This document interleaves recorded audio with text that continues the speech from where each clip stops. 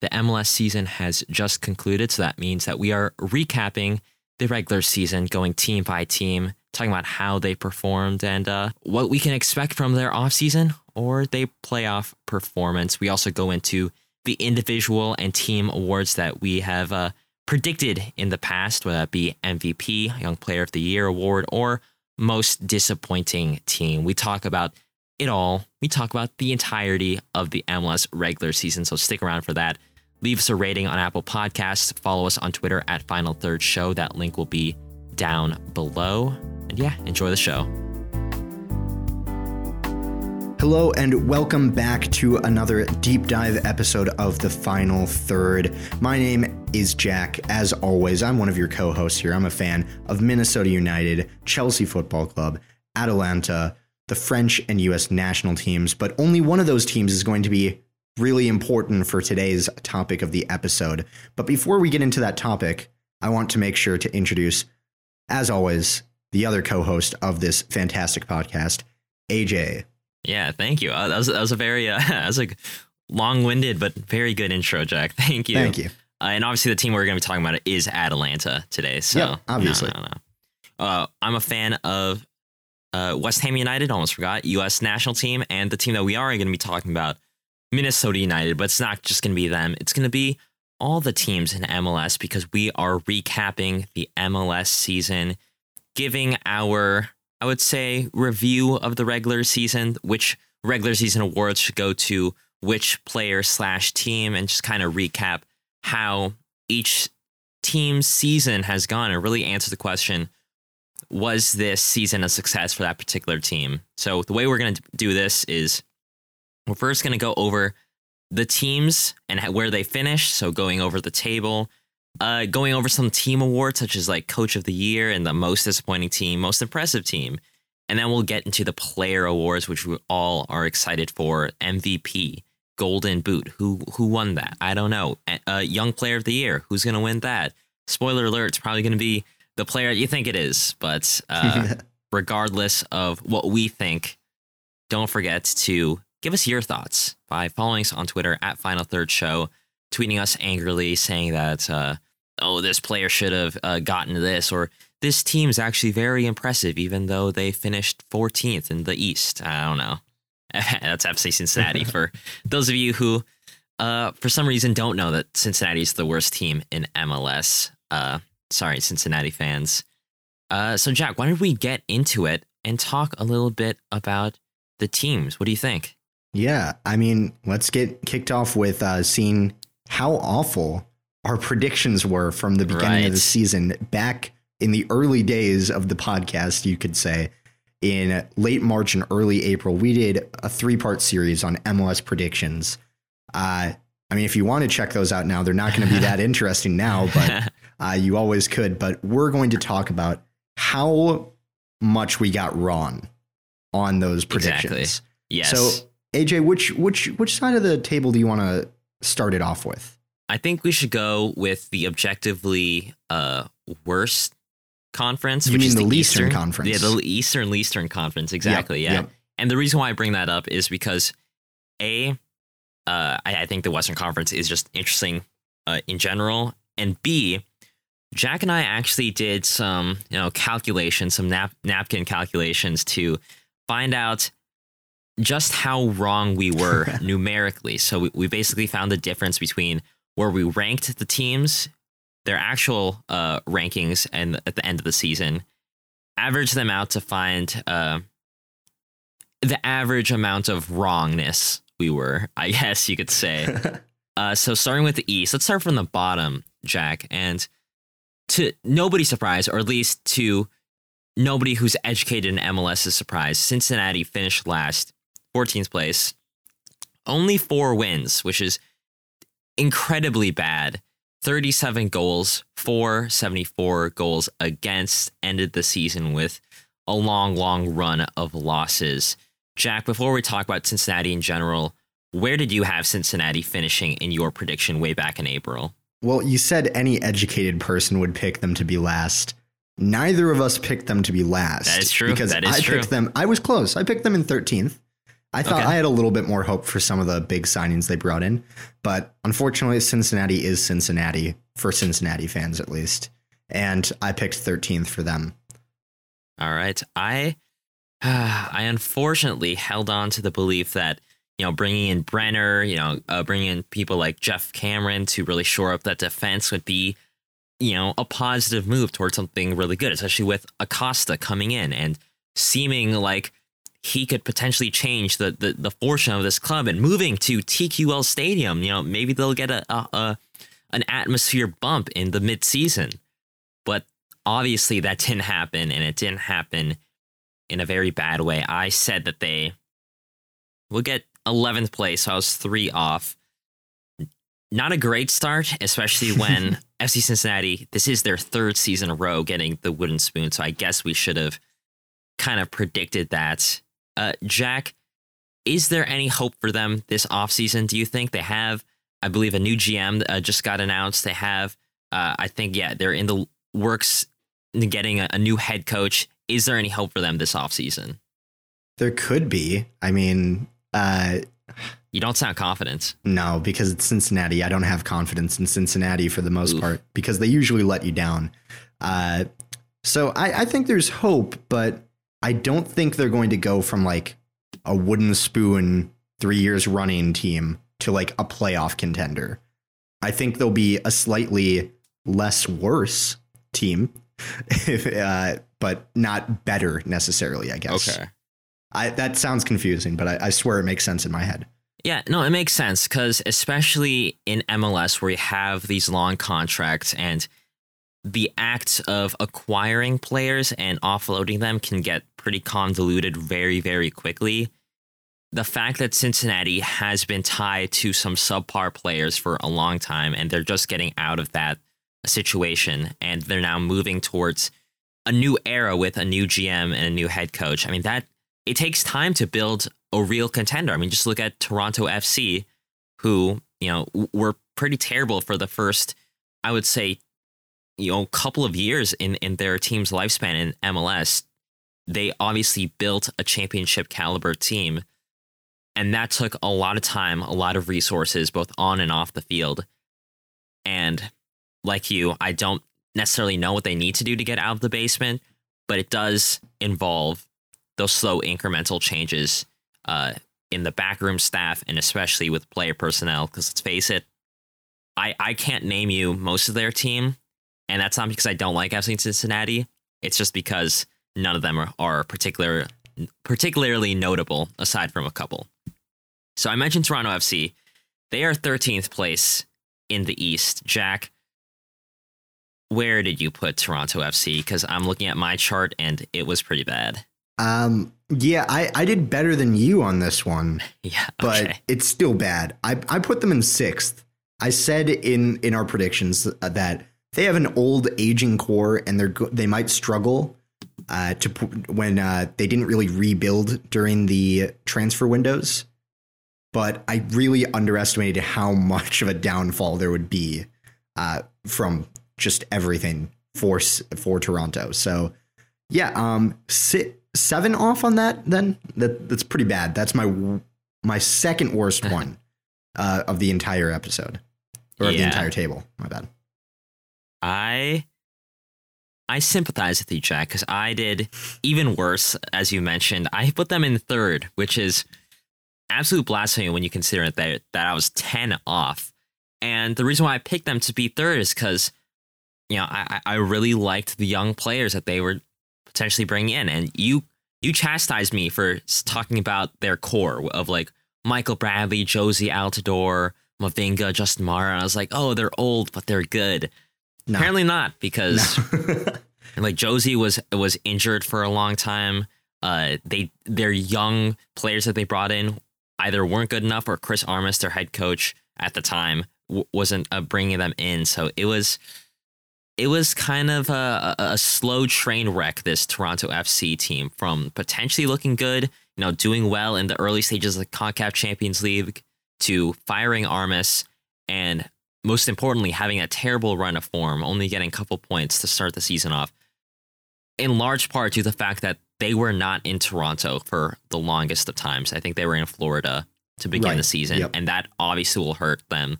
And I think that momentum, plus the injuries, plus all of the other issues with the team, just hurt them.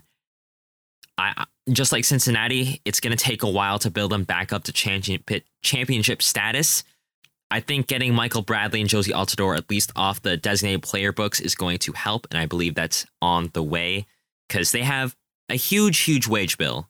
Like I think it still might be the biggest in the league, if not definitely top 3. And traversing that and getting past that is going to be the most major hurdles. Jack, anything to say about Toronto before we move to Chicago? Nah, I mean they were just bad this season. Hopefully they'll get better, but they've got a lot of rebuilding to do. Yes. Speaking of rebuilding, that's what Chicago Fire is doing right now. They finished 12th, 34 points, so a little better than Toronto and Cincinnati at 28 and 20. Jack, where'd you have Chicago? This was when I got right on the money. I put him in 12th. Oh, wow. So I'm pretty happy with that. Even though I do like the Chicago Fire and would have liked to see them do better, I knew the Chicago Fire would still find a way to disappoint. They were literally like just average. They had 1 point per game. Like right. I don't think you can get more average than 1 point per game. So maybe 1.5 points per game is a little bit more average, but still, they weren't inspiring necessarily. They had some good moments throughout the season, but still weren't the most impressive, I think. And that shows, given that they canceled the contracts or opted not to renew for 9 first team players, including a designated player. Yep, exactly. Barrich is out of there, which is shocking to me because he had 20 goals in 2 seasons. Not too bad for them, but still, they obviously have their sights set on something bigger. But you know, Chicago's going to be rebuilding for a while. But AJ, where did you have the Chicago Fire? I had them in the basement. I had them as 14th because I looked at this team, and for the most part, I was right because you know they were not good at all this season. But I had them 14 because I thought that you know they do worse than other teams, so I was 2 off because they finished in 12th. They just didn't get rid of Barrich. They let go of a lot of other players and their head coach a couple of weeks ago, Raphael Wicki, let go of their captain Francisco Calvo, and so. You know, they moved to a new stadium. They had their, second rebrand, a much better rebrand this time around. They really need a winning team in Chicago. So this offseason's all about, after getting all of these players and dead weight out, really trying to get a winning team in Chicago because you need that in order to win this city over. Their attendances were not great in Soldier Field, so they just need to retool and come back swinging. Speaking of coming back swing, Inter Miami tried to by signing a bunch of old players, failed to because they finished 41 points, which is only 7 points off the playoffs. They weren't eliminated too early, but still, Jack, where do you have these? I would say basement dwellers. I had them in the basement in last place. I said that they would be the worst. I had no faith in anyone, but. Gonzalo Higuain didn't play awful this season. Sure, he wasn't great and hitting the heights that everyone expected potentially, but I don't think Miami were awful. I think they were, just about average. They obviously have to improve in a lot of places, but I think picking bottom was still kind of fair, and I could see them kind of being down there for the foreseeable future. Yes, especially because, if it's been so long that we've forgotten that they still have sanctions on them due to having, 5 designated players on their roster last year? Right. And so, they have to traverse that and, work with a more limited budget because they don't have that much allocation money to play with. But also they have to, get rid of these older players. They have to replace the likes of Federico Higuain, who retired this year. And that's going to be tough when you have limitations, when you have a bad roster to deal with, and you also have to contend with still trying to remain at least exciting because you are playing in one of the most exciting cities in the world. And so that is a lot of work for Inter Miami and David Beckham there. But they did finish the season by beating New England. So, maybe there's good news abound. I don't know. I had them near the bottom in 13th place. So I was 2 off there. Jack, let's move on to a team that you were pretty fond of. CF Montreal, formerly Montreal Impact, finished in 10th place, almost made the playoffs, if only some results went their way. And they also beat, who'd they play at the end? Orlando. Yeah. Lost 2-0 to them. Yeah, maybe they shouldn't have lost because I think I remember a pretty contentious penalty decision, I believe. I believe that's correct, yeah. Jack, where'd you have the Montreal Impact / CF Montreal? Well, this is another one I actually had right on the money. I had them in 10th place. So the 2 teams that I said I quite like in the East, I got them right on there. So pretty good. I mean, Montreal, I think that they have a lot of potential in their team, as shown by the fact that they were alive in the playoffs until the very last day. So I think they've got potential. They've still got some work to do to get up to making the playoffs, becoming a solid contender as they, used to be in the early 2010s, because they made it close to winning the CCL as well. If I'm remembering correctly. That was my first exposure to CCL heartbreak way back in middle school. I was watching that. Yeah. Yeah. Back in the Drogba days, and Piatti. Right.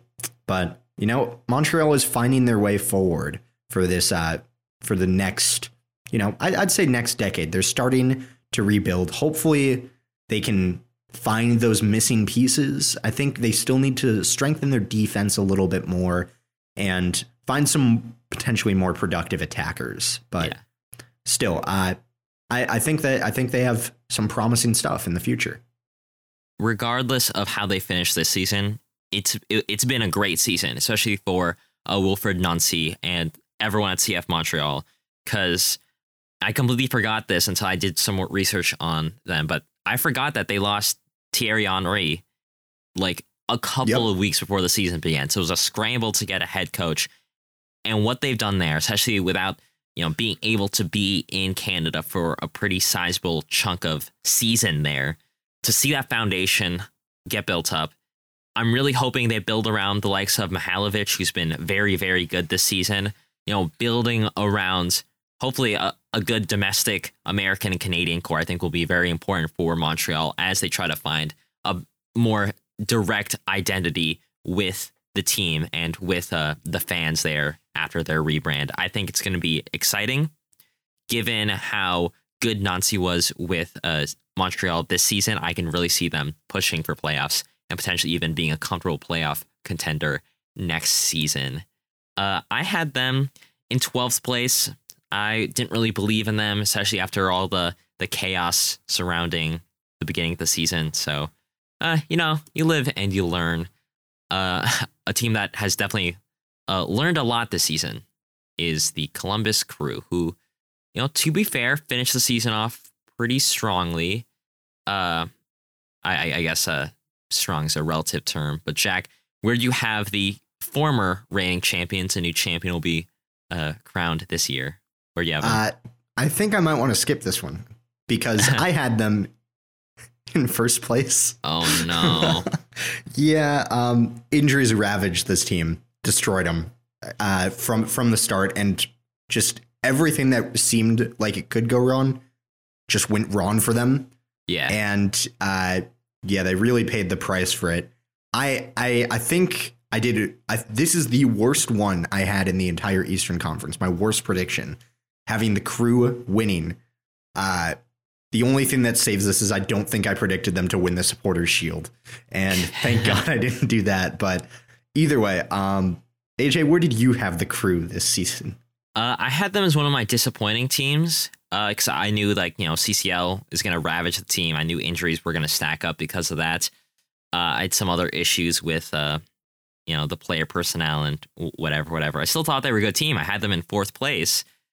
So not as bad as you, but still, it was up there. I gave them the home playoff spot, whatever. I got nothing much to say about Columbus other than they definitely will be back once, Caleb Porter can actually figure his stuff out, because this is the second time, I believe, the first being Portland, where after they won a championship, they went straight to being straight mediocre. So hoping for the best there. DC United is the next team. Now, this is an interesting dilemma because DC United, 47 points with Columbus. I had them relatively low given how pretty decent they were this season. So, Jack, they're right in it till the very end. Where did you have DC United ending up? I had them in 11th. And I think most of the fact of the underestimation that I had on them was how good Ola Kamara was. I don't think that was something that either of us really predicted, that he'd be in the race for the Golden Boot this season. Like, sure, we might have expected he would score some goals, but I don't think either of us were super like, yeah, he's going to be a strong contender for Golden Boot. So I think that's what has to do with a lot of their success this season, because, you know, if you look at their record, they lost more games than they won. Yeah. But their goal differential is still positive in that. And they scored 56 goals. That's pretty good. The problem is the defense. Yeah. Because they conceded 54 goals, which is actually the third worst in the East. So that's got to be fixed up for sure. That I think that was another thing I mentioned when we did the preview. I thought their defense might let them down since they had a lot of older veteran players in there that, you know, probably needed to be replaced. But yeah, that kind of showed towards the end of the season, I think. I agree. And my main takeaway from this season of DC United is, you know, after I think almost like a decade, maybe more than that, with former head coach Ben Olsen, like moving to Hernan Losada, who I'll admit I had my doubts of because he only managed Beerschot in the Belgian league. And I was like, who is this guy? Like, can he actually like get the most out of this like kind of tumultuous DC United team? Their first head coach since like this long tenured coach left. And he's been doing really good. Like that attacking prowess is really, really cool to see. Yes, the defense is a huge question mark, but really like cool to see. I think the foundation is there. And I have no doubt they'll reach the playoffs in the future. All right, let's go into some of the playoff teams. New York Red Bulls. Jack, where do you have them? I should say DC, I had them in 10th place. I was off by 2. But moving on to their Atlantic rivals, New York Red Bulls, where do you have them end up? Yeah, well, if you remember from this is one of 2 teams we had in the same place. So we both had the Red Bulls in 9th place. If I'm correct, yes. and I wrote this down correctly, but yeah, we both had them in 9th place, just barely missing out on the playoffs. And to be fair, we weren't that far off from it because they were very, very, very close to missing out on the playoffs this season. But what went wrong for them? I mean, their defense was fine, right? I think tied for best in the West in terms of defensive qualities. Offense, though. Not great at all. They scored the least of all of the playoff teams and third least of all of the teams in MLS. So that's the main issue that let them down. You know, they maintained a decent high pressing system throughout the season, but they were really let down by that lack of productivity in front of goal. And that's what ultimately sunk them. Or not sunk them, I should say, because they still made the playoffs, but almost sunk them. Yes. I'm going to have to agree. I have really nothing else to add with the Red Bulls. I mean, like you said, I also have them in 9th place, so 2 off there. A decent end to the season as well. They managed to squeak into the playoffs, so we'll see if they can upset Philadelphia Union in the coming weeks. Orlando City is an interesting team.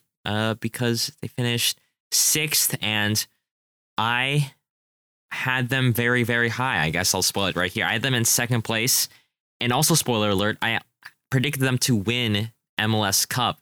That's still on the tables, thankfully, but in the 6th seed, that might be a bit tougher. Jack, where'd you have Orlando City finish? Well, it's funny that we just talked about the Red Bulls because this is the other team we agreed on. I had them in 2nd as well. We were both off by quite a bit. Not too far off, but when you think about it, they could have very nearly been 4th and had a home playoff game. Yes. Like they were very close to it. The difference is that they had less wins, it looks like, and their goal differential was way worse. Yes.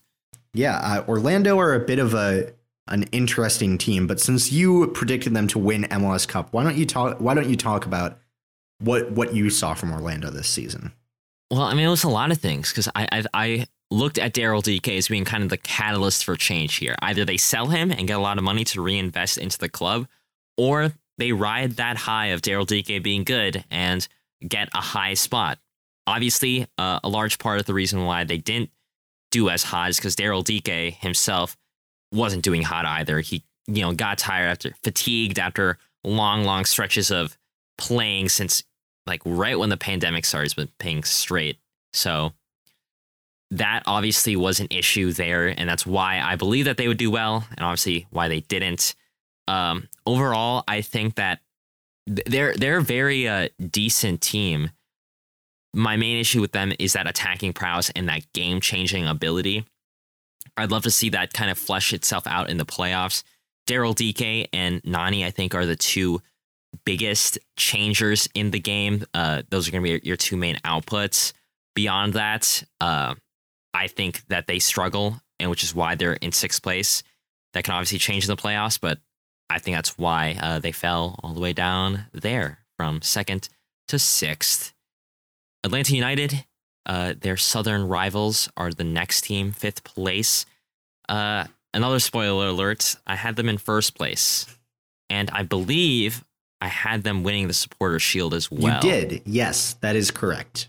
So that's tough. That's very tough because that obviously didn't happen because Gabriel Heinze kind of let things run off the rails pretty hard.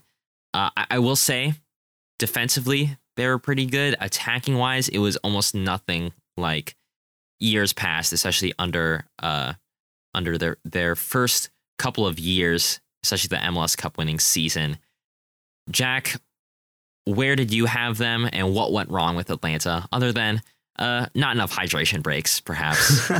Well, I had them in third, so not too far off. They did well to recover after the Heinze disaster, really. I mean, it was just awful, but I think a lot of why they started to see a resurgence was Ezequiel Barco, who MLS fans have bantered for a long time. He finally got sick of it, and he really turned up towards the end of the season. For real. Yeah, he was scoring goals, assisting, he was winning penalties.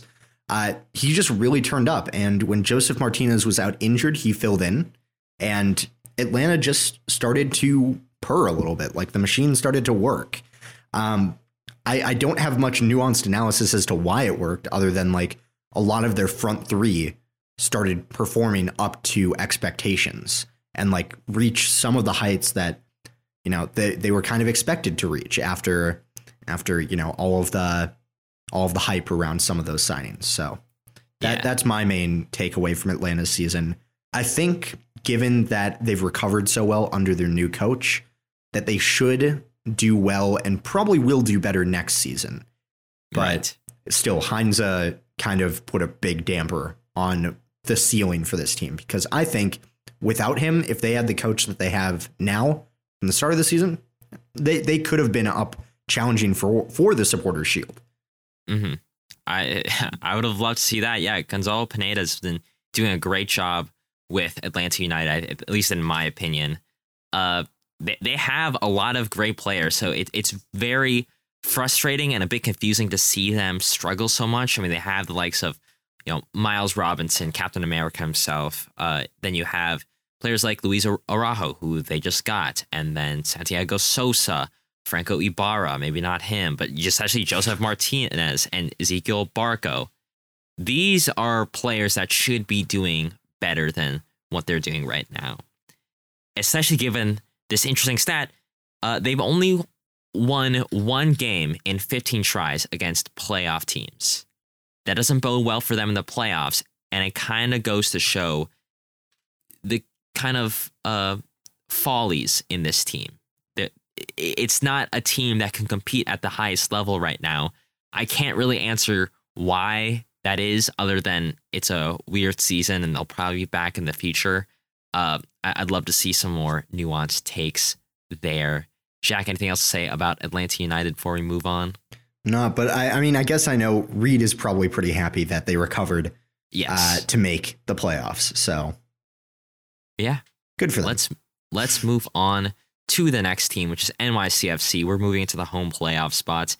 NYCFC, pretty good defensively, only 36 goals given up, 56 goals scored.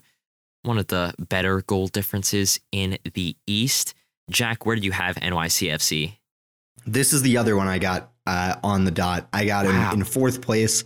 I thought about switching them into fifth. I'm glad looking back that I did not. So I'm very glad that NYCFC did that to prove me right and make me, I think, the superior predictor for the East, because that's 3 that I got correct. And I won't spoil how many you got correct yet, but it's 0. I think people could do the math. Yeah. So, but either way, NYCFC, very good season for them. Castellanos did very well, wins the Golden Boot for his efforts this season. Had lots of assists, got 19 goals. It seems like everything they had kind of ran through him for a lot of this. And I thought, they might struggle a little bit without Alex Ring, who they traded to Austin, and they kind of did at some points in time. But, just halfway through the season, I think it was, they really started to click into place, because the first half of the season wasn't excellent for them. They definitely didn't have the greatest start, but as the season kept going, everything just started to click into place, and they were playing really well, and gets them a home playoff game.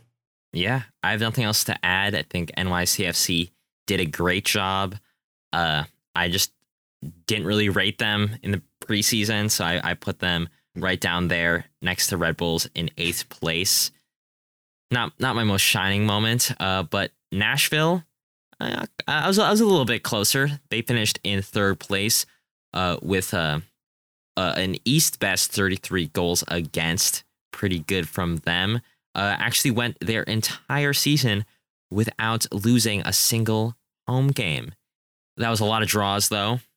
Kind of more draws than wins. Yep. Yeah. So not the most exciting games to watch, Nashville SC, but defensively they have been super, super stable. I think that's going to be the main talking point going into the playoffs. They also have one of the best players in this entire league this season, Hani Mukhtar, who 16 goals and 12 assists. One of the, I think, the best goal contribution numbers in the entire league. Really, really good.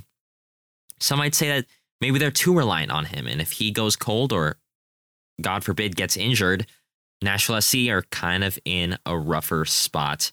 I had them in 6th place. They were in 3rd. I was 3 off. Jack, what do you think of Nashville, and where do you put them? Well, I think Nashville did great this season. They fixed their main issue from their expansion season. They had the defense down, but they needed the goals to start coming, and they definitely did this season. They definitely improved there.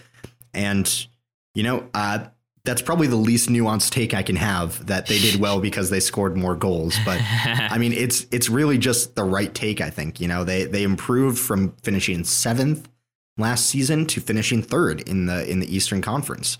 Very impressive for an expansion team. And I think they're pretty strong contenders for MLS Cup, in all honesty. Just because of that defensive record and the fact that I think they will be at home for their first 2 games, regardless. So if they get past their first game, of course, but still, that will definitely be a tough place for teams to play, given that no one has beaten them there this season. So yes. I'm sad about this one because I had them outside of the playoffs in 8th. So definitely not a good pick.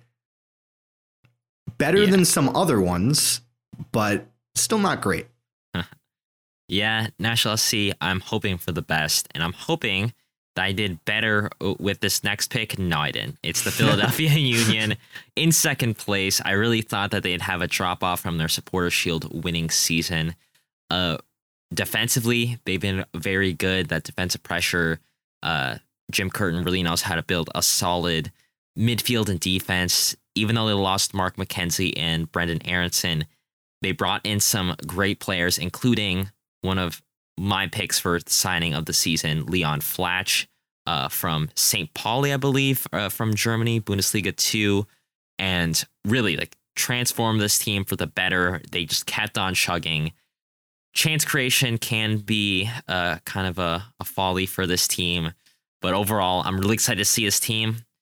Hopefully, they don't get eliminated right away like last season, but who knows? Because I had them in 7th place. I was 5 off. Not my best work at all. Jack, Philadelphia Union, what do you think? I mean, I think they had a solid season. I think a lot of people predicted them to do a lot worse this season because of, losing Mark McKenzie and Brendan Aronson. We all thought that they were doomed, kind of, or at least doomed to not get a home playoff game. Yeah. But they really showed up, and they're showing why they can rival for one of the better academies, I think, in MLS. Maybe not the best one, because I think we all know who has the best one. Obviously, Minnesota United. But, but still, either way, I think that they adapted well to not do terrible. They technically were almost close to retaining the Supporters' Shield. Kind of. I mean, technically and position-wise, points-wise. Yeah. Yeah. It depends on the data you're looking at there, but I did a little bit better than you on this. I had them in 5th place. Okay. Still not great, though. Still 3 off. All right. Well, the team that I had in 5th place, Jack, was the New England Revolution, who ended up not just getting 1st place, not just getting Supporters' Shield, but breaking the points record in MLS, 73 points. Congratulations, Revolution fans. Once again, sucks that you lost against Miami at home for your final day, but I guess it really doesn't matter. Really, this team has it all. They got the chance creators and converters in Buxa, Bo, and Heel. I guess you can point towards maybe the defense as being an issue. I think, honestly, the biggest issue for them going to the playoffs is having to wait such a long time to play. I know that can actually be a detriment to have that bye week. So I don't know. I'm really looking forward to New England.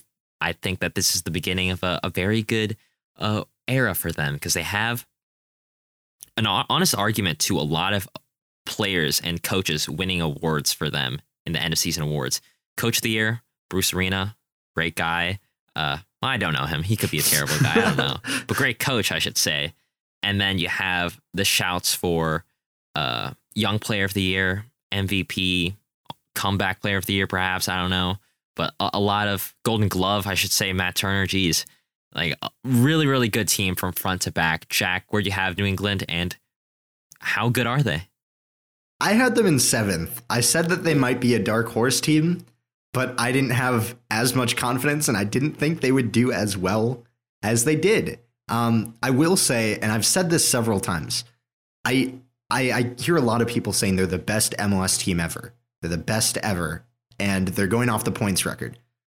I would also implore those people to look at the teams they played, because some of the teams they played weren't fantastic. And I think most MLS fans would agree that the Eastern Conference is a little bit lower in quality than the Western Conference. Mm-hmm. And they only played 2 Western Conference teams. Right. And it was Colorado and Dallas, and they lost to Dallas. So, I mean, there is that, but there's that shouldn't take away from the fact that they are still a very solid team. I'm not saying they're a bad team by any metric. Matt Turner has been fantastic, literally record-breaking in terms of shot stopping for MLS. Gustavo Bo and Carlos Seal and Adam Buxa really firing on all cylinders after, especially, I don't think we would have expected Buxa to be playing as well as he did in MLS and even getting call-ups to the Polish national team. Yeah, really cool, really cool. Yeah, I don't think we would have expected that. So still, they've done very well. I'm not going to take that away from them, but I will say that they have played, I think, a little bit of easier teams than other past best teams, in air quotes. Right. Well, I'm sorry, Revolution fans, you had to hear that. I still think you're really cool. So that is the East, Jack. To go over some of our picks for like team awards, I'll mention that like I said before, Supporter Shield winner. I had Atlanta United. Didn't go so great. MLS Cup winner, Orlando City. Still could happen for me. Probably not. And I'll mention when my dark horse team for the East was New England. And I think that went pretty well. Maybe not actually dark horse, maybe just like a regular horse, because they've been very good. And I probably should have seen that they were going to be very good. But still, I think that's a win for me. Most disappointing team, I said Columbus Crew and Toronto FC, which both teams just so happened to miss the playoffs in the East. Jack, did you have any for like those picks way back in April? Any Eastern Conference teams? Yeah, so let me just go over it. So for Supporters Shield, I thought in the East that the team that had the best chance to capture that was the Columbus Crew. So I took a massive L. We're going to talk about how big that L is when we go over who I actually picked to win the Supporters Shield, but I won't spoil that yet. MLS Cup for the East, not going to happen. I picked Columbus, so massive L once again. And then Dark Horse / most impressive teams, I said New England as my dark horse pick. They definitely lived up to that expectation. Oh, really? Yeah. Yeah, they definitely did that. Most disappointing, I hit it on the mark with one of them and definitely was way off for the other one. So they kind of balance out to nothing. I said FC Cincinnati for being a disappointing team. I think given they invested, what was it, like 30 million in the team this year? Just 13 million on Brenner alone. Yeah. Yeah, I think. And then 10 million on Acosta. And then all the other signings, right? I think it's close to 30 million. And finishing dead last, spending even if you just take into account Acosta and Brenner for 23 million, that's awful.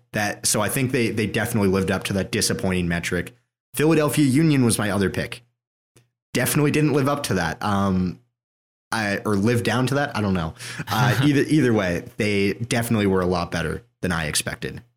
All right, cool.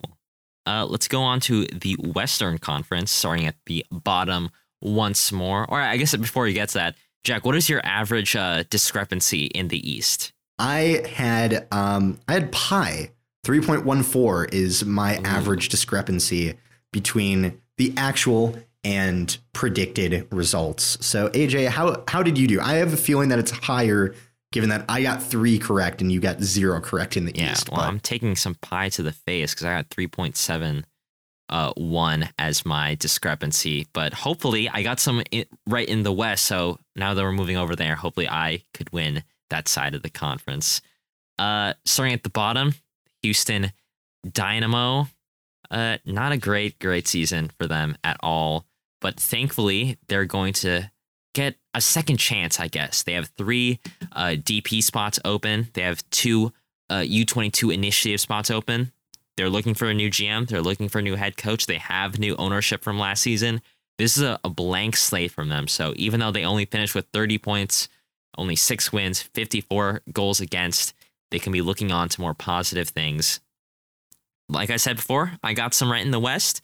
This is one of them. I put them down as 13th because I was just like, this Dynamo team is absolutely dog water, and they were. Jack, where do you have Houston? I have them in last as well. Yeah. Yeah. Oh man. Although I will say I did predict them to win the Wooden Spoon, so that's a little bit off. Okay. Wooden Spoon of the West, I guess, but still, yeah. Houston. I said that they had made some good attacking signings, and they did. You know, they didn't do too awful, I think, in terms of some of the signings. However, the lack of defensive signings really did them in. And you can tell by the fact that they conceded the second most goals, tied with a lot of teams, to be fair, but second most goals conceded in the Western Conference. That defense was really malleable. They've got to fix that. And like you said, though, sky's the limit for them. They can really do anything. They can change this team for the better.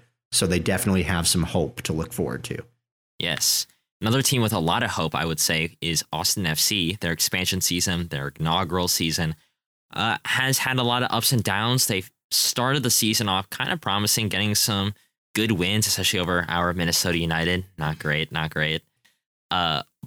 They went on a very bad lull, losing games. They finally got a striker in, started scoring some goals, won some games, especially over Portland.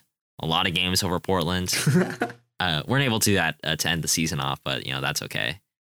But overall, I think that this season for Austin FC has been very successful, not just from an on the field performance wise, because even though they didn't make playoffs and weren't even really close to making playoffs, you could see what they're building. You can see what their head coach Josh Wolf is building towards.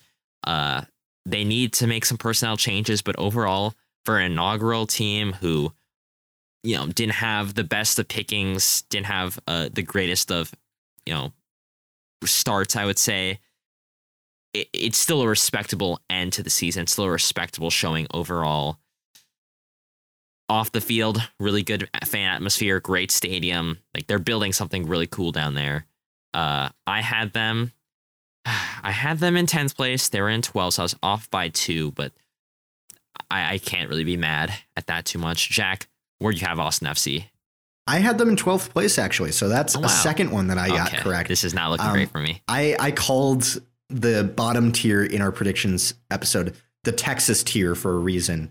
Wow. I can't believe this. But that would be calling it that now would be a discredit to the work that Austin FC has done. They have done very well. I think that like you said, a lot to look forward to. Their stadium has produced in one season one of the best atmospheres in the entire league.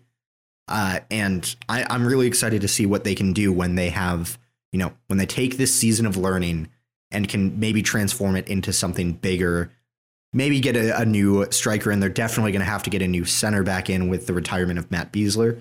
But still, I think that they definitely have a lot to look forward to. Yeah, for sure. I think Dallas has a lot to look forward to when they sell Pepe and maybe Ferreira and rake in those millions and millions of dollars. That's right. The Texas tier is true because FC Dallas is 11th place to make the bottom to West. All teams from Texas, all pretty close together in the standings too. Dallas with 33 points, Austin with 31, Houston with 30. Not a great showing from Dallas either. That might be an understatement. I have nothing to say other than they're pretty bad. They really leaned in on the youth, so that was really cool to see. But the next season all depends on how they use that potential Pepe, Ferreira, Justin Shea money, maybe Pomacall if they sell him, and the Tessman money that they gotten before. It all just depends on that. I got nothing to say. Dan Hunt, please invest in your team. I'm begging you. Jack, what do you think about Dallas? And where do you have them? Yeah. Well, where did you have them? Because I don't think you said, so you might want to. We don't have to talk about it. Well, I can spoil it for you. AJ had him in 6th. Yeah. I didn't do too much better. I had him in 7th. We both had him making the playoffs. Couldn't really be further from the truth, honestly. But, they do have a lot of promising points from this. Ricardo Pepi has been fantastic. And that's great for them, although it definitely means that he's going to be gone this window. I think that's a given at this point that he's not sticking around. There's a lot of Serie A, Bundesliga, even some Premier clubs reportedly looking at him. There's a lot in the works. Really cool to see. Yeah. So I think the main thing that Dallas can take away from this season is that, yes, youth is a good thing and can be good, but you've got to balance that out with the veteran presence, and not necessarily veteran as in as old as you can go, but veteran as in maybe in their prime, maybe some more prime players. But still, I don't think that they're in a terrible position. I think they can they definitely have the resources to grow this team into something special. I think that they have the resources. Do I think they will use those resources? Do I think Dan Hunt will invest in this team? Probably not. No. You've seen with the likes of Frank O'Hara and the teams and the players that they get veteran presence, but it's not good veteran presence. It's not good designated player money spent. It's a lot of misses, even though their academy is a lot of hits. That needs to fundamentally change if they want any chance of sniffing silverware in the next decade. So that is Dallas. So we go on to San Jose, got 10th place. Almeida has done a lot of crazy things, not just the man marking scheme, but they scored a goal, or they conceded a goal this past week because they sent all 10 men, outfield players, to potentially head in a corner, right? Like you do when you are potentially down one in the dying minutes.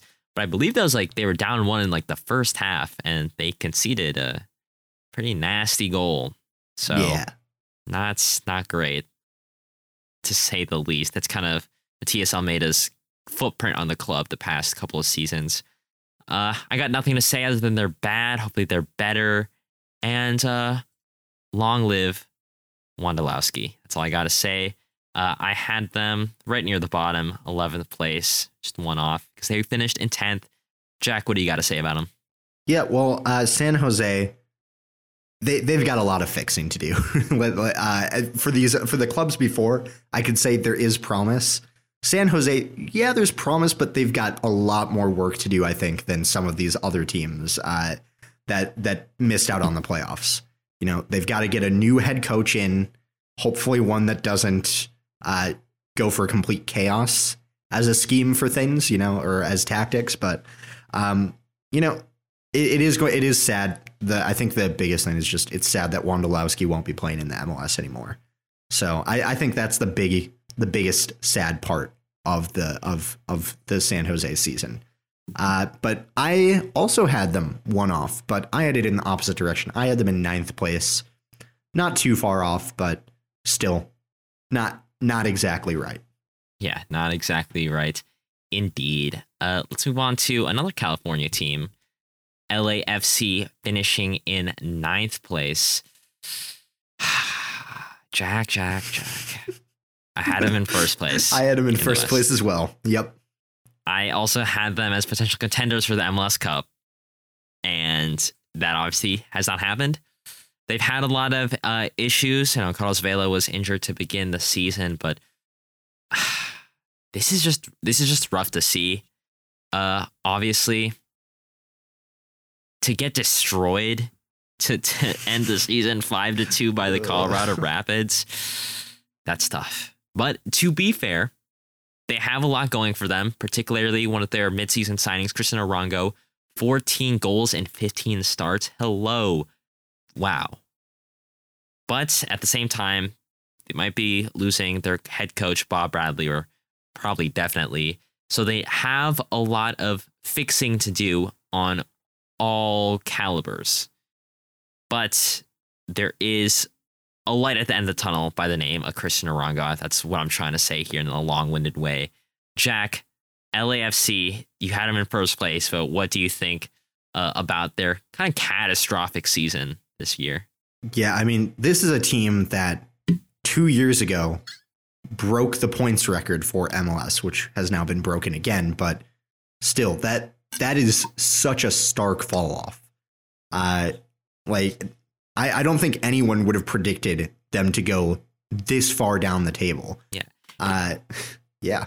They got scored on by Colin Warner. What's going on here? I love Colin Warner, but well, come on. What's going on? They also here? got scored on by a 36-year-old Ozzy Alonso when he got to a loose ball after a set piece faster than any of their defenders. That's a bit of an alarm bell. But LAFC, I think a lot of the thing that went wrong for them is they were decent at times, but they never quite finished off games. They let a lot of leads escape them, especially twice to Minnesota United. I like to hear that. They lost they ended up losing a 1-goal lead at away from home, and at home squandering a 2-goal lead to Minnesota United. Or sorry, still a 1-goal lead, but they scored in the 87th minute and still tied that game. Yeah. They just didn't finish off games, and they've got to fix that because they used to be good at that. I don't know what happened to them, but something's got to change. They've got good signings in there. They can definitely still do this. Also, they were only 3 points off the playoffs. Not bad, but definitely need to be better. Yeah. And another thing, this was my pick for the Supporters Shield, LAFC. Ouch. So could not have been further from the truth. As I said earlier, I picked between LAFC and Columbus. So I took a massive L. Both teams finished 9th in their conferences. So I guess whoever I think is going to finish ninth. Maybe I should predict to win the Supporters Shield next season. I guess I'll just have to remember that. Yeah, all right. LAFC. Well, let's talk about the next California team because it's been in the news. It's the California tier. It's the California tier. Yep. California and Texas were the only two states to miss out in the playoffs in the West. Just terrible. Everyone's been talking about it. I'm not going to go into it too much. Kind of just it's sad for all the potential markets there. LA Galaxy were the last team out in the West, 8th place. Really, really disappointing from them. They've had, potentially like really cool signings, Cabral and all of those guys. They have like very exciting players like Julian Araujo, and of course you have to mention Sebastian Lletget. No, I'm kidding. Jonathan Santos, Chicharito, like those tier of players. And they have now a great head coach in Greg Vanney. And they started off the year super well. Only 3 losses to open their first 10 games. And then they finished with 2 wins in 15 games. Nice. Yeah, it's nice because we got in the playoffs ahead of them. So it's really, really cool to see. I actually had it right on the money. I don't really remember my my reasoning. I had them in 8th place. They are in 8th place. Potentially, if I'm going to guess, it's because their defense. I wasn't really convinced on their overall quality as a team outside of like the attack and Chicharito. That actually sounds very likely what I said because I've been saying that for the past 5 years or so. Jack, where do you put the Galaxy and just how bad are they? I had them in 6th, which, okay, isn't too bad. 1 point off 6th place, so definitely not a terrible prediction, but still, they were just they finished the season terribly. I thought they would do well when Chicharito came back, and they did kind of do well, but they didn't do well enough. By the time he came back from injury, it was too late. Kevin Cabral as well just didn't fire as much as Galaxy thought he might. Him, like Joveljic. I'm trying to remember all of their like new sign. Grancer. I don't know if he even played. He played every single match actually. But the fact that you don't remember that he played every single match is kind of a testament to maybe that he didn't have as much of an influence as Galaxy were hoping. And yeah, for sure. I think that's the main thing. Galaxy have a promising roster, but it never, at least towards the end of the season, it just wasn't clicking for whatever reason. But yeah, they probably have the resources to make the playoffs next season, but they've still got to make those tactics work for all of their players. Yeah. RSL is the next team. Krejlac is going down as one of the most legendary players in RSL history because that last minute goal to seal the deal and get them into the playoffs, really cool to see. I got nothing to say about RSL. I'll be honest. It's I don't think they're gonna do super well in the playoffs. I had them losing to the Seattle Sounders. Spoiler alert. I really don't have much analysis about RSL other than David Ochoa is kind of an overrated goalkeeper. That's I'll leave it there. I had them in 12th place. I really didn't believe him. So I guess my overall take here is that they have significantly overperformed in terms of a lot of people's expectations. A lot of people, just like me, had them in the basement due to the fact that they were looking for new ownership, and there's a lot of turmoil there. And for them to have the mental fortitude and to have the grit to not just like get into the playoffs, but really like squeeze their way in there by pure like want is really cool to see.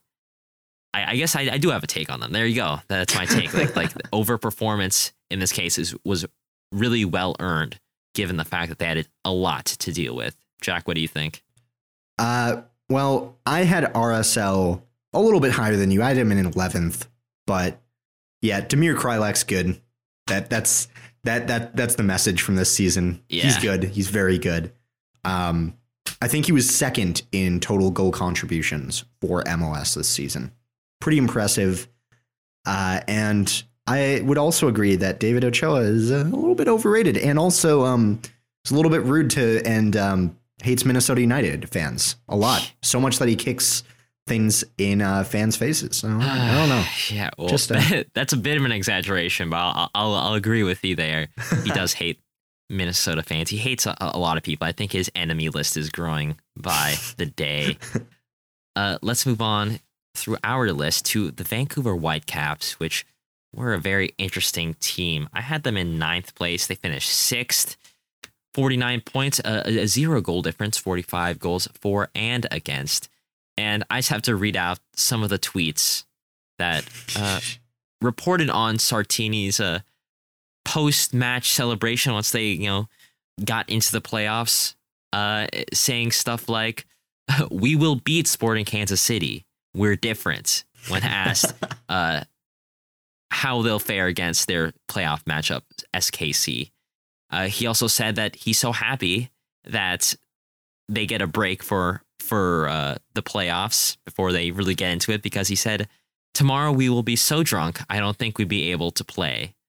Also saying that for the safeness of the city, I'm not becoming the mayor. So great job, Sartini. I think there's no chance he doesn't become the permanent head coach. Like, first of all, he's a legend for that. And second of all, the form that he's had Vancouver playing in, and to get them into the playoffs after, it looked like they would miss out and it would just be another mediocre season, and getting the city excited about going to Vancouver games. Like, I watched the highlights of their decision day game, and they showed out. Everyone's excited about this team, regardless of how they finish the playoffs. The fact that there's so much excitement, there's an actual culture building when I really couldn't say that before. Really cool to see. Vancouver, congrats. Jack, where do you have them? I had them in 10th, which I feel bad about, because I even said that I think that they'll do okay this season, but I don't think I could have expected them to be like one of the best teams in the Western Conference. They were very good overall. The form of what is it? Why can't I think of it? Gold and white. Yes, those are the two. That I don't know why I couldn't think of. Gold and white is my favorite fashion brand, by the way. Yeah, it actually sounds like a law firm a little bit to me. Oh, right yeah, there. True. But either way, they tore it up towards the end of the season and powered Vancouver into the playoffs for what feels like the first time in forever, honestly. But still, very impressive season from them. And I'm also going to say Maxime Crépeau is still on his day one of the best goalkeepers in MLS. Just an opinion I have. I didn't know you had that opinion. Thank you for sharing. Wow. I said it in the predictions for the Western Conference, but Okay, I just wanted to bring it up again. All right. I think he's very good. Doesn't get enough recognition. So there you go. There's some more recognition for you, Crépeau. All right, cool. Next team is our favorite team, Minnesota United, who, if I remember correctly, Jack, you had them winning MLS Cup, so that's still possible. Although it is with them finishing 5th place, I had them finishing in 3rd. It's looking a little bit less likely now, considering we have to play away to Portland and away to Colorado to even sniff the MLS Conference Finals in the West. It's fine. We'd bottle it anyway. Yeah, it's historically we have.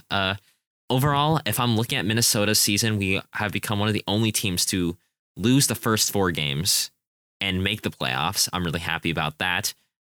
I'm also really sad, if I'm being honest, that we haven't performed better. Even when we have won, I think that we haven't looked very convincing. And I think a lot of that is due to our manager. I think a lot of that's also due to the fact that a lot of times we haven't had our first choice starting 4 out there. Lud, Fragapane. There we go. Fragapane. Kind of tongue twister.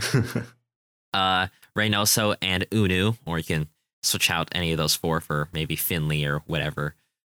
But overall, I really think that we're in the playoffs in spite of our issues, in spite of some of Adrian Heath's issues with substitutes and all of that jazz. I don't know where I'm going with this, other than the fact that I really hope they do well, but something tells me that this team has gone as far as they can with Adrian Heath. Yes, he's gotten us to Open Cup final, the MLS is back semifinal, and the MLS Western Conference final. But you got to start asking yourself after 3 really good tournament runs and still no trophies. I don't know. This is my opinion. I am Adrian Heath out. I've been Adrian Heath out since even before the season started. So, Jack, where are you in terms of Adrian Heath and Minnesota's chances? And also, where did you put them? I put Minnesota United in second place, which I feel like honestly should have been way more where we should have been this season. We definitely should have been more in the 50s for points, 50s, maybe even in the 60s. I feel like we threw away leads way too often this season. Because just think about the Vancouver game when we had the terrible penalty call against us. Maybe if we scored that penalty just past Sunday, that's 4 points right there from draws to wins. And then you look at what if we won against Austin FC to begin the season? That's 7 points. And suddenly hold off against the Colorado Rapids where we blew a 2-goal lead early in the season. Yeah. So there is that. And suddenly we're not just looking at potentially second place. We're looking at maybe even challenging for first place there. Exactly. So I feel like this team is really volatile in terms of their potential. I also want to comment on Adrian Hunu because I think that he's gotten a lot of stick and kind of rightfully so at times. But I also think that his movement and everything he's been doing shows that he's going to come good. I think he has the potential to be the first Minnesota United striker that actually does something since Christian Ramirez. So wow, I think he has that potential. Blazing hot take. I hope he lives up to it. I know you're a big believer in Unu as well, AJ. I am. So I think that it could be possible. Hopefully next season we'll see them hit that height. I think you might be right about Heath. It's tough to say just because he's kind of fun. He's kind of funny to watch on the sidelines, and he's kind of funny. I love how he blames the media for things. It's fun. But I think you might be right that it's been 5 years with Adrian Heath. It might be time to look to new ideas. Yeah, to new ideas, to new leaders in the back office. Yes, he's done very good, very well. But at the same time, 5 years is a long time in any job. And when you see the potential in Minnesota and him not reaching it, even if we do badly next season and maybe we just get thrown into a decade of mediocrity, we're kind of already there if we just continue down this path of just making the playoffs and not really reaching those heights. So before we win the MLS Cup somehow. Yeah. Hopefully I'd love to win the MLS Cup this season. Yeah. That's for sure. Wouldn't mind it.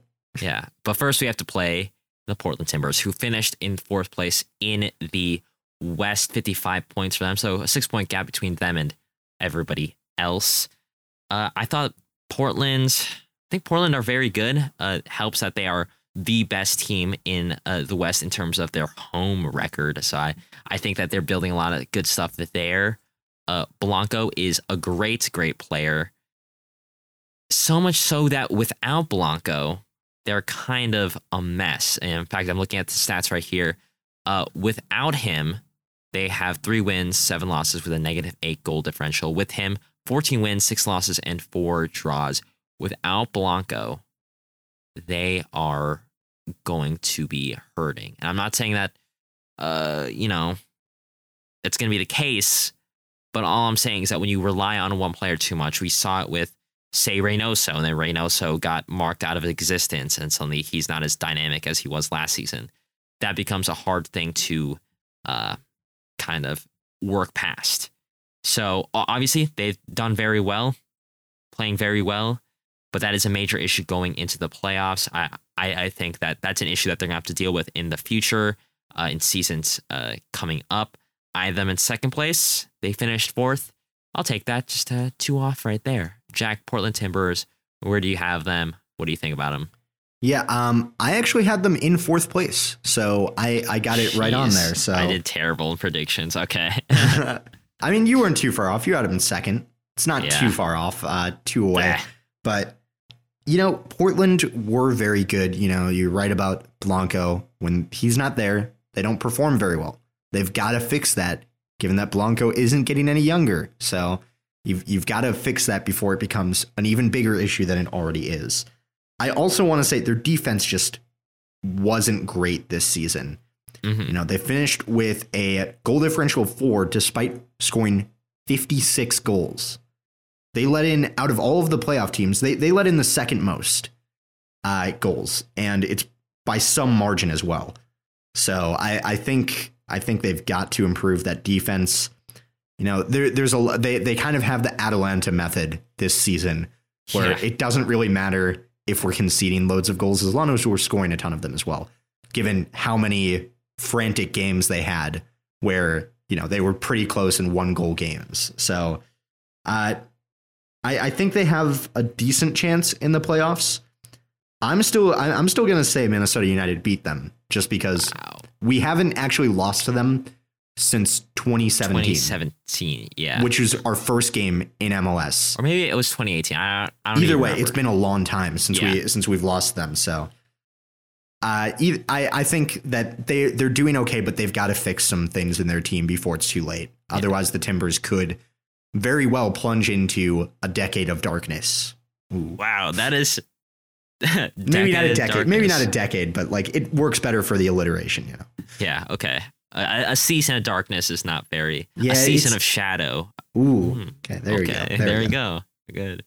A team that is not plunging into a season of shadow anytime soon is Sporting Kansas City, who finished third place. I want to say in the West. And honestly, I really like SKC. I don't actually like them as a team. I think they're a very good team. Their main concerns right now are fitness. Against RSL, they had a lot of fitness issues, a lot of players that were out. But now that we're going to the international break, maybe we see the likes of Sanchez, Kinda, Russell come back.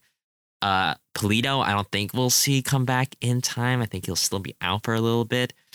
But overall, with all those players out, you kind of have to think that next season, with all of them healthy, especially Polito healthy, this is going to be a very good team, hard to beat team. The main issue, this might be a hot take. I think it's time for Peter Vermees to go. And I know some SK fans also think that, but I think just like with Heath, he's won stuff before. Obviously, he's a great head coach. Kind of has a blocky head, so it's kind of fun to see him shout because he just looks like he kind of looks like the angry guy from Inside Out, the Pixar movie. That's all I'm saying. Love him. He's a cool guy, but I just think we need some new ideas in SKC because with this team, I think this team can go far, not just in MLS, but we see them do pretty well in the CCL.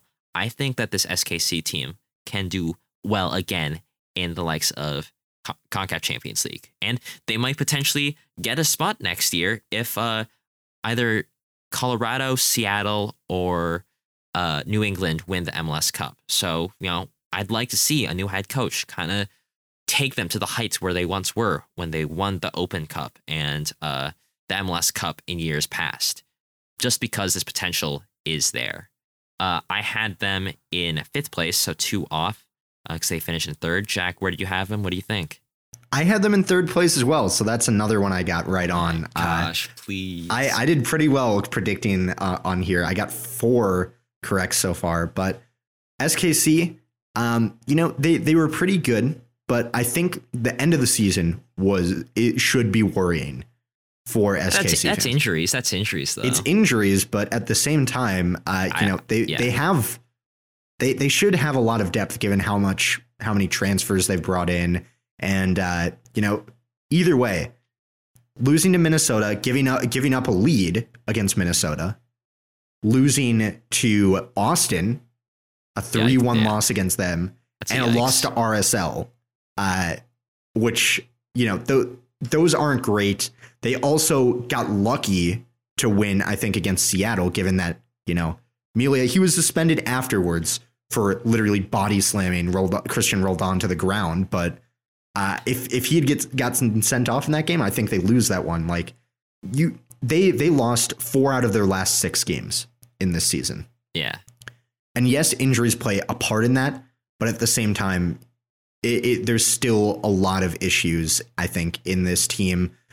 Polito coming back will fix some of those things. But, I think you can't be relying on Daniel Shalhoub to be your leading goal scorer that powers you through games, because this is like his first good season really in MLS. So yeah, I think it's not a sustainable strategy potentially. Yeah, I think so too. Another kind of similarity between Heath and Vermees, other than me just wanting them both to leave, is the fact that they really think that it's just conspiracy theories against their clubs. Yep. And Peter Vermees is very much in that. Second in the West is the Seattle Sounders. Yeah. So, they haven't won a game in six tries. Not a great way to go into the playoffs. Maybe not the best team right now, even in the West. So a lot of issues just in terms of form. But yet they have some of the best players in the league, hands down. The Roldans, Joao Paulo is, spoiler alert, my signing of the season. You have potentially Jordan Morris coming back. Lodero's out, but still you have great backups in Atencio, whatever. You know what I mean? Rui Diaz, I can't believe I forgot about him, and Stephen Fry in goal. Like, great players. Great defending, especially. Only 33 goals allowed, but only the 14th most in XG in open play per game. Some offensive and defensive kind of polar opposites right now. So I think that those are going to be the major issues that they need to fix in the offseason, and especially in the next 2 weeks going into the playoffs. I had them in fourth place. I actually had them as one of my disappointing teams because I wasn't really sure how they would, react and adapt to missing some of their players and traversing this kind of new looked Seattle Sounders team. But they did well. I was 2 off, whatever. Jack, Seattle Sounders, what do you think about them? Yeah, I was a bit worse off on this one. I was 3 off for it. I had them in 5th place. That's not bad at all, but yes. Yeah. I think you're definitely right. Seattle Sounders form in those last 6 games of the season should be very worrying to any Sounders fans out there, especially given that they lost to one of their main rivals for the to get to the conference finals at home. To Sporting Kansas City. They lost at home to SKC in late October. They lost to LAFC, which is real bad. Tied against the Galaxy, who were spiraling downwards, and tying to Vancouver on the final day of the season. Kind of respectable, but also losing to Houston in that run of games, and that's kind of inexcusable, I think, in my book at that point. Yeah. Sounders, they've got to. I feel like I've said this for every team, but they've got to find another number 10 who's going to come in and be the next Lodero. You don't believe in Lodero anymore? Well, I think it's fine that he's there, and he's he's more than a good player. He's a great player. But again, getting older, lots of injuries happening. Wow, okay. I think they need at least depth to cover there, because Christian Roldan is fine there, I guess, but he's more of an 8 than a 10, I think. Yeah. And you've really got to get that creative playmaker who can power you through, create chances for your forwards to convert. Right. That's my view on the Sounders. But I'm not going to say they're doomed or they're not going to do great in the future. They're still the Sounders. So, I mean, they're going to be fine. All right. The Sounders, let's cap off the West by talking about Colorado Rapids. This was my dark horse pick, overall, and I got it right on the money. I'm super happy because nobody really expected Colorado Rapids to even sniff first, but here they are winning it, and by destroying LAFC 5-2 in the final day. And really, this is just a testament to how well built this team is. They have the likes of, really cheap and or domestic players that made up most of their roster.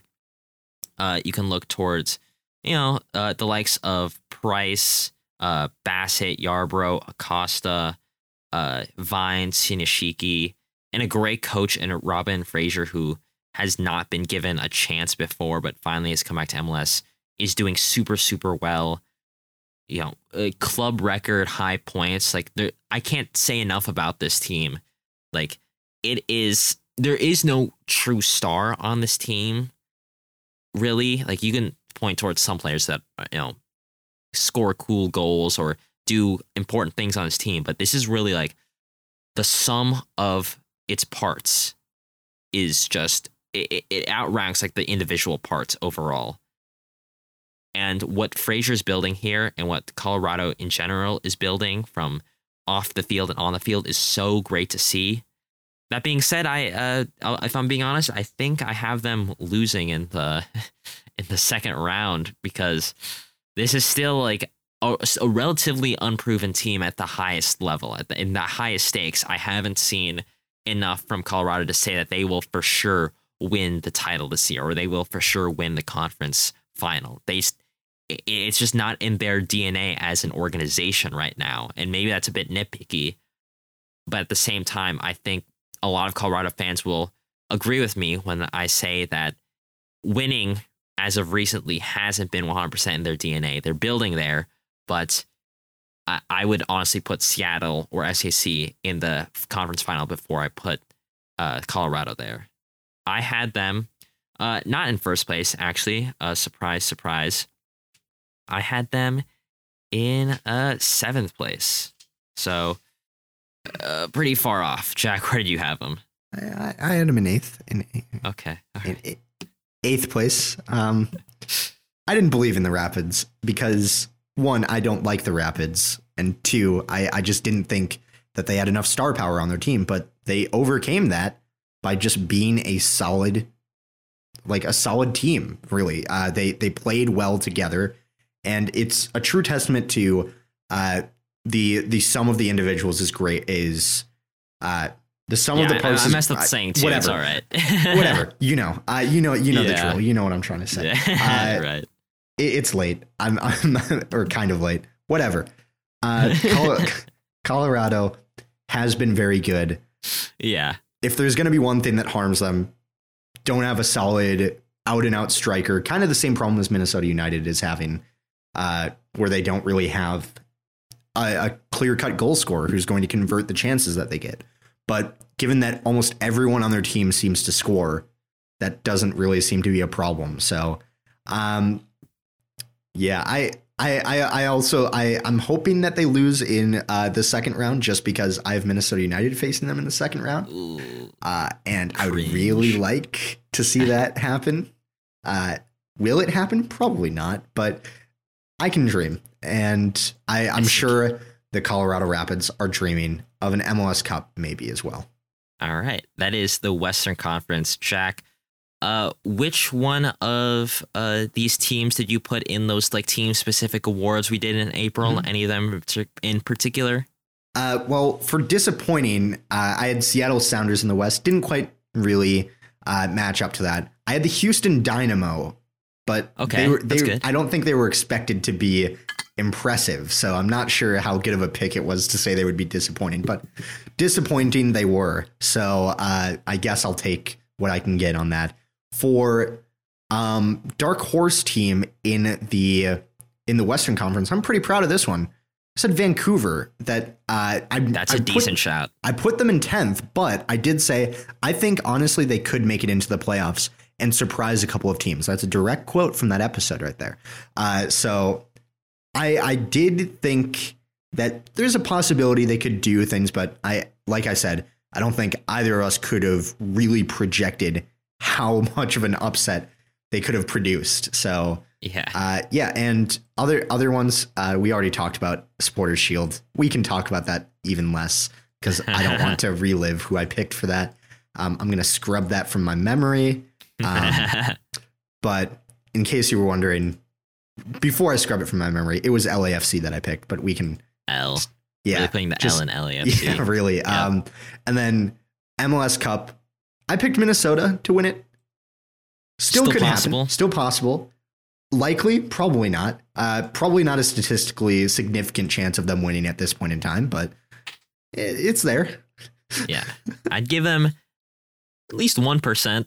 538 gives them a 2% chance, so double that. All right. All right. Well, my MLS Cup winner was not from the West. It was Orlando City. But my dark horse team, already mentioned, Colorado Rapids. Really proud of that pick.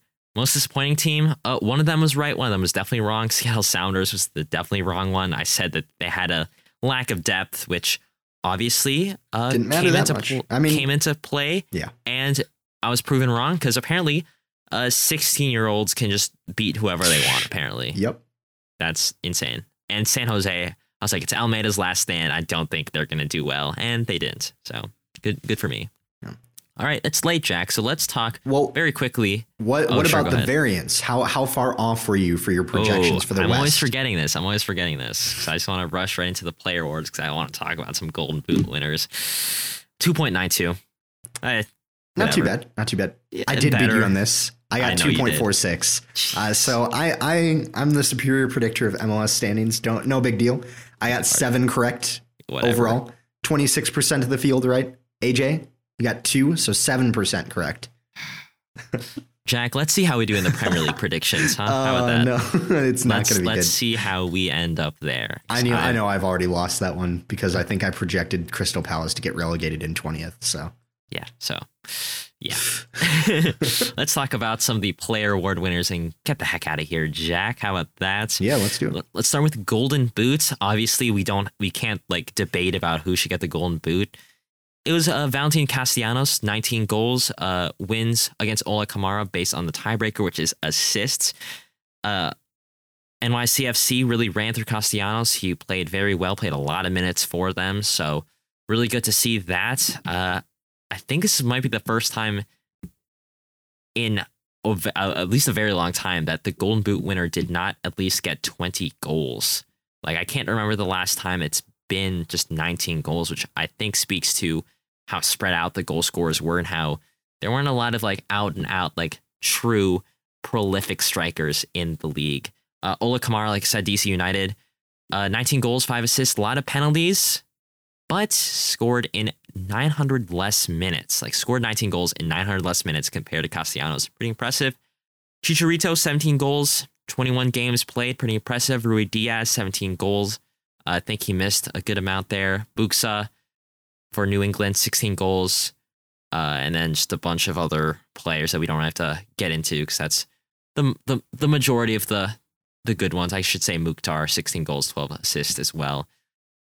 Jack, Golden Boot, any opinions on there? Do you think assists are a good tiebreaker? Do you think Castellanos really deserves it? I think it should be non-penalty goals personally. That's All right, so he still would have won it. He still would have won it. But do you remember who we picked for our Golden Boot winner? I can look back. Who did you have? I've got it for both of us. Okay, go ahead. We both picked Carlos Vela, and you said, quote, LAFC are going to be really impressive this season. So we both took a major L on that. I said honorable mentions, Alan Pulido, definitely not right, and Joseph Martinez. All right, he had 15 goals, I think, so not bad, but... How many goals did Vela score, do you know? Probably like 2. I don't know exactly how many, but it's not a lot. 5. Thank you very much. It's still much less than I think we both were anticipating. Yeah. The last time he scored was against Minnesota United, actually, in July 29. So, yikes. Yeah. Our pick was not great there. Jack, Golden Ball, which we defined as the most assists. It was Heel, obviously, New England. Even though he got injured, still scored 18 assists. Mihalovic from Montreal, which is very surprising to me, 16. Very, very good. Call him back into the USMNT. Let's go. Honestly, unironically, yes. Overly Gressel with 13. Mukhtar with 12. And Price for Colorado with 12. Jack, who did we have winning the Golden Ball? Something tells me we both voted for the same person, and it was Emmanuel Reynoso. Yes, that is correct. With, quote, they're going to be really good creatively and good at finishing chances. I added, and good at finishing chances with Roman Abila up front. Oh my gosh. That's pretty bad. Cold take. Very cold take. Yeah. I to be fair, I had it as a toss-up between Valeri, did not turn out. Pizzuelo did not turn out. No. Reynoso did not turn out, and Lodero didn't turn out. Yep, so, I had the same ones. I also had Sebastian Blanco. Nope, still didn't turn out. Still didn't work. Jeez. But Carlos Heel, obviously one of the better players, was on track to potentially uh, beating the record for the most assists in MLS for a single season. Then he got injured, but still, what a pivotal player for New England. And Mihailovic, too, being right up there, maybe could have taken it. Very cool to see. Golden Glove is a little bit more, I would say, kind of ethereal. You know, there's no real set criteria in winning the Golden Glove, unlike in the Premier League where it's just clean sheets. So I have 5, and you can add some more if you'd like. I'll just read out their stats. William Yarbrough for Colorado, 41 expected goals against, outperformed it. Only conceded 32 goals with 13 clean sheets to his name. Matt Turner for New England, Captain America himself, 41 expected goals against, only 35 conceded, 5 clean sheets. Someone who I honestly has not thought about until this very moment, Carlos Coronel for New York Red Bulls, 40.5 expected goals against, only 33 conceded, 13 clean sheets to his name. Also very impressive, tied with Yarbrough. Tim Melia for SKC, 46.6 expected goals against, only 33 conceded, which I think is the biggest difference, 7 clean sheets. And Joe Willis, the XGA versus GA was not impressive, so I didn't include it, but he also had 13 clean sheets thanks to a strong Nashville team. Jack, first of all, I know that your Golden Glove, I believe, was Willis. Is that correct? That is correct, yes. And I had mine as Matt Turner. I also quoted as I went with U.S. men's national team's number 2, Matt Turner. Yep. Now it's maybe number 1. But Jack, who do you think should win the Golden Glove this time around? I think it's probably going to be Matt Turner, regardless of what I think. Okay. He's going to win it, I think. And I don't think anyone can stop him. It doesn't matter that he only had 5 clean sheets. He was pretty good throughout the season. And was pretty good might be an understatement. Yeah. Historically good is a better way to put it. I had him as my second choice for that, but I said Joe Willis would be good and keep the most clean sheets, I said, because that's how I define the best goalkeeper, at least in this. And I said Nashville is set up to be defensively minded. Kind of true.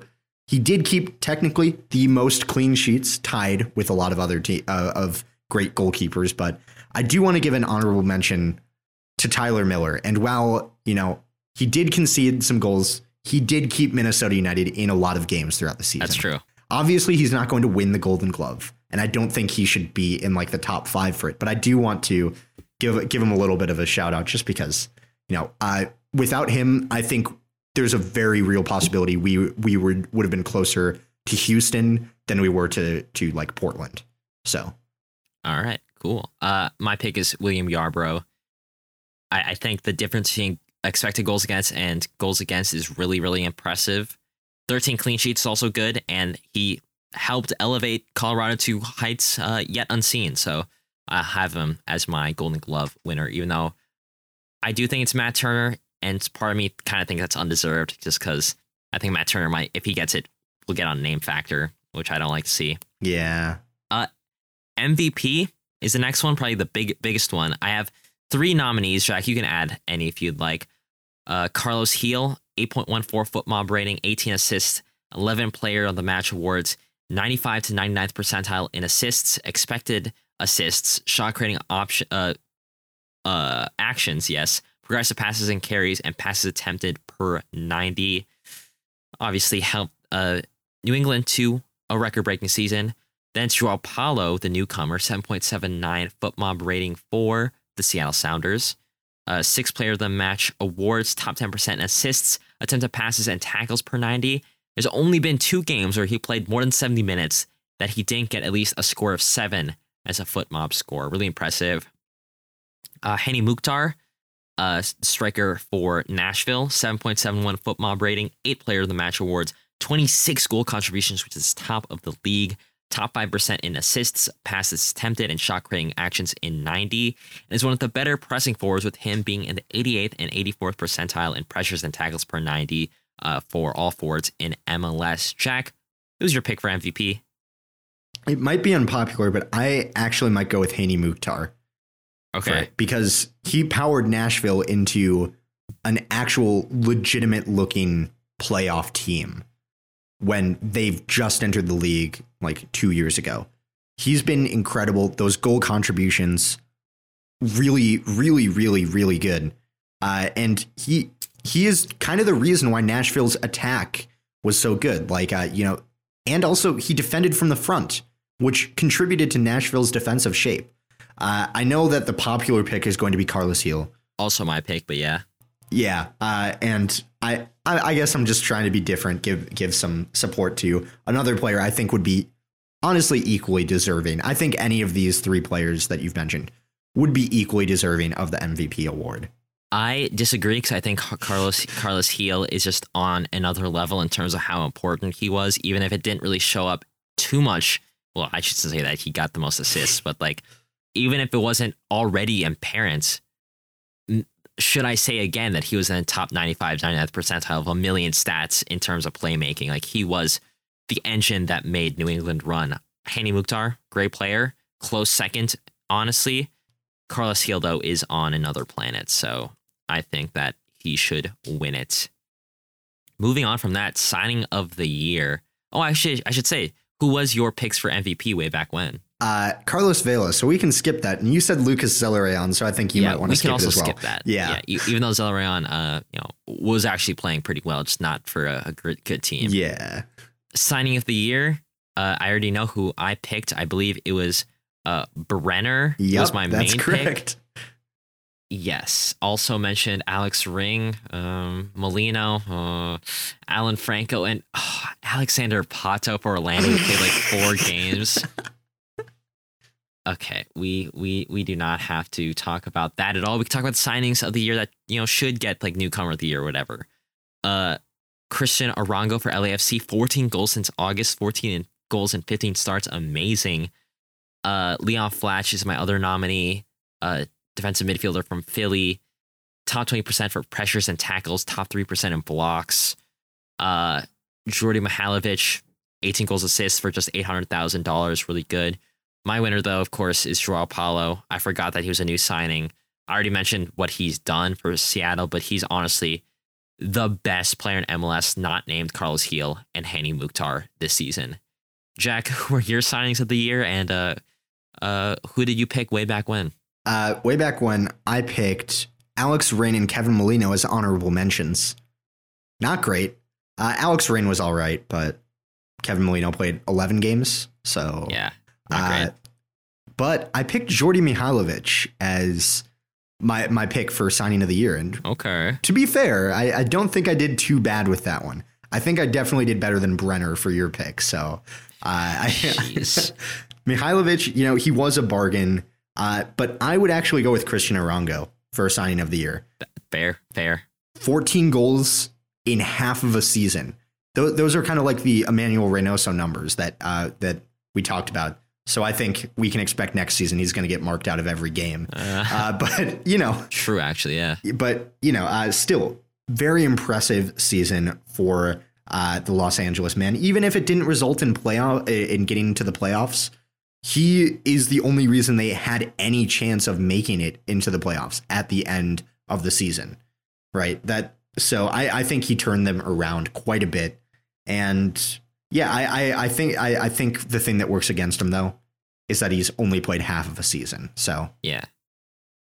All right, let's go to the flop of the year. And it's kind of hard to like really quantify this because we are not really familiar with all the teams.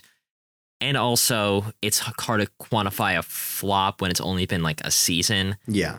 But the 3 that I came up with is Kevin Cabral, $6 million, only 5 goals. Still, plenty of time to grow.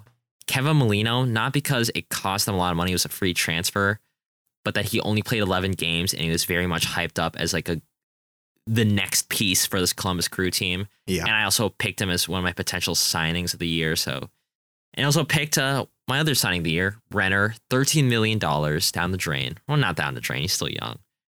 Only 8 goals. That might say a lot more about Cincinnati than it does him. I think if they get some more pieces around him, he'll look better, but still 8 goals is not great at all. My flops of the year, Jack, if you remember, were actually Kevin Cabral and also Brenner. Yep.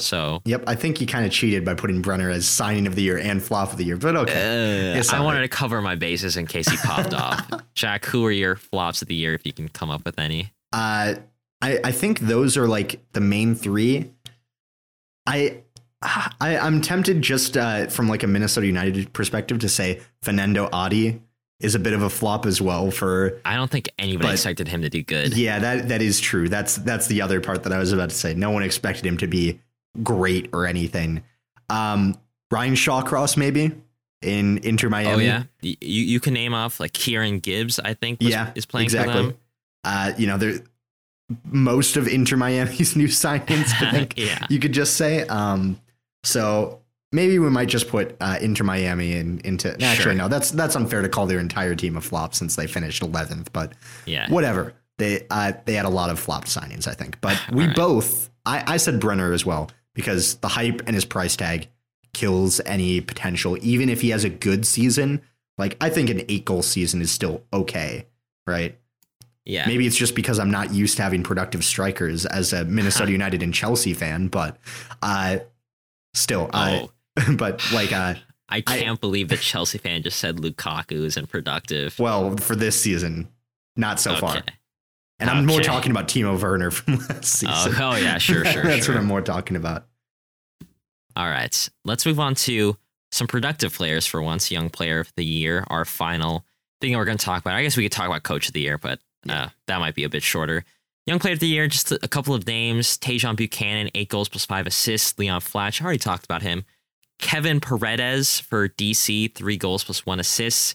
Daryl DK, who had a slow start, only joined Orlando like partway through the season, 10 goals and assists. Julian Araujo, right back for Los Angeles Galaxy, got 6 assists as a right back, pretty good.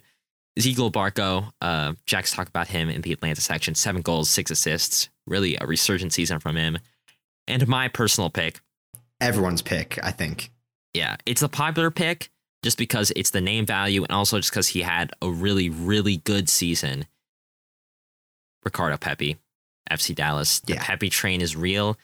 Even discounting his performances with the U.S. men's national team, 13 goals and 2 assists is nothing to like sniff at, especially when he wasn't playing for a good team and he wasn't getting great chances. Tejan Buchanan, love him, one of my favorite like non-U.S. players, still played on a team that has likes of Buxa, Bo, and Heel. Like he was like that other attacking option they had.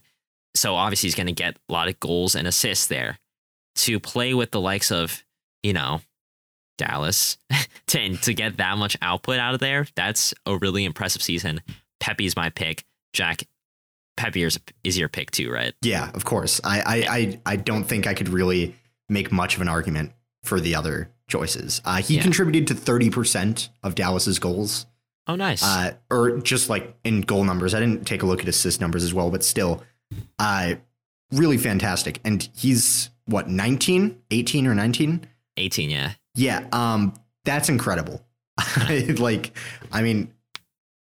It's just an incredible season for him. He's definitely going to Europe this window. Right. I think that's happening without a doubt. And he's definitely going to be taking the Young Player of the Year trophy with him in my book. Mm-hmm. Yeah. My picks for this award way back when, I had Cole Bassett and James Sands as 3 and 2 respectively. Not too bad. I mean, James Sands had a really good season with NYCFC. Cole Bassett also with Colorado. So obviously not as good as like some of the names I mentioned, but still, respectable. I would have them at like if I expanded this list to 10 on that short list. Also Santiago Sosa, which he also had like a pretty decent season with Atlanta, even though they didn't do well too well as a team. Not too worried about those picks. Who did you have, Jack? I had Ayo Akinola in 3rd place for mine. Yeah. Not great, but also he was playing for Toronto. So, I mean, it's Toronto this season. But my top 2 were, I think, okay. Mihailovic, who apparently wasn't eligible for this award because he's 23. Right. Because last season it was U23 players because Diego Rossi won it last season and he was 23 when he won it. So that's what we were working off of. And Gianluca Busio, who, only played half of a season. But was pretty good in that season. Really good. So that's I don't think that they're bad picks, except for maybe Akinola. Not a great pick there, but Busio and Mihailovic, not bad. I think definitely both had great seasons. Busio obviously only had half of a season, but he's kind of tearing it up for Venezia. So yeah, still, I think that's pretty successful. All right. And Jack, finish this off. Coach of the year. I have Robin Fraser or Bruce Arena, and my heart wants it to go to Fraser because he has built this team up so well from underdogs to now the overdogs, I guess you could say, of the West. I really like that. Bruce Arena, obviously, it's a historically good season, so I guess I have to give it to Bruce Arena, but either one of these coaches definitely deserve it. You're shaking your head. I'm going to be your heart for a second here. Okay, I'm giving it to Robin Fraser. Come on, given the difference, I think, in overall supposed quality of the teams that they're working with, right? I think on paper, New England Revolution is a better team than Colorado Rapids, right? The signings that they have are higher quality. Carlos Hill, Adam Buxa. Why can't I think of other players? Regardless, still good, very, very good players. I think Robin Fraser has done incredible with what he has at Colorado. And, I think New England Revolution, you would expect them to be in the playoffs regardless, right? Colorado, It's not necessarily an expectation, but Robin Fraser surpassed that and got them first seed in a first round bye. And for that is why why Robin Fraser is my first choice pick for Coach of the Year. All right. Sweet. Those are our awards. That is our regular season recap. Such a long episode, but a lot to cover. And I'm really glad we went through all of that. Jack, where can people shout at us on Twitter because we're wrong about everything? On Twitter at Final Third Show. You can shout at us for being wrong on this. Or, you can kind of banter us for being so bad with predictions. You can mock AJ for saying Pato would be one of the best signings of the year, or, me for saying Carlos Velo is going to be MVP is who I picked for that. Either way, we appreciate the interaction and appreciate all the comments and fun conversations we get to have with listeners on there. So check it out on Twitter at Final Third Show. And follow us on whatever podcast platform you listen to us on, Spotify, Apple Podcasts, Spreaker. Leave a rating on Apple Podcasts. Tell your friend about the show. Tell your dad about the show. I'm sure he would love to listen to us make fun of his favorite MLS team. We'll catch you guys next Monday for our news and predictions episode. And same time, same place for an MLS playoff deep dive next Thursday. See ya. Bye for now. Ear.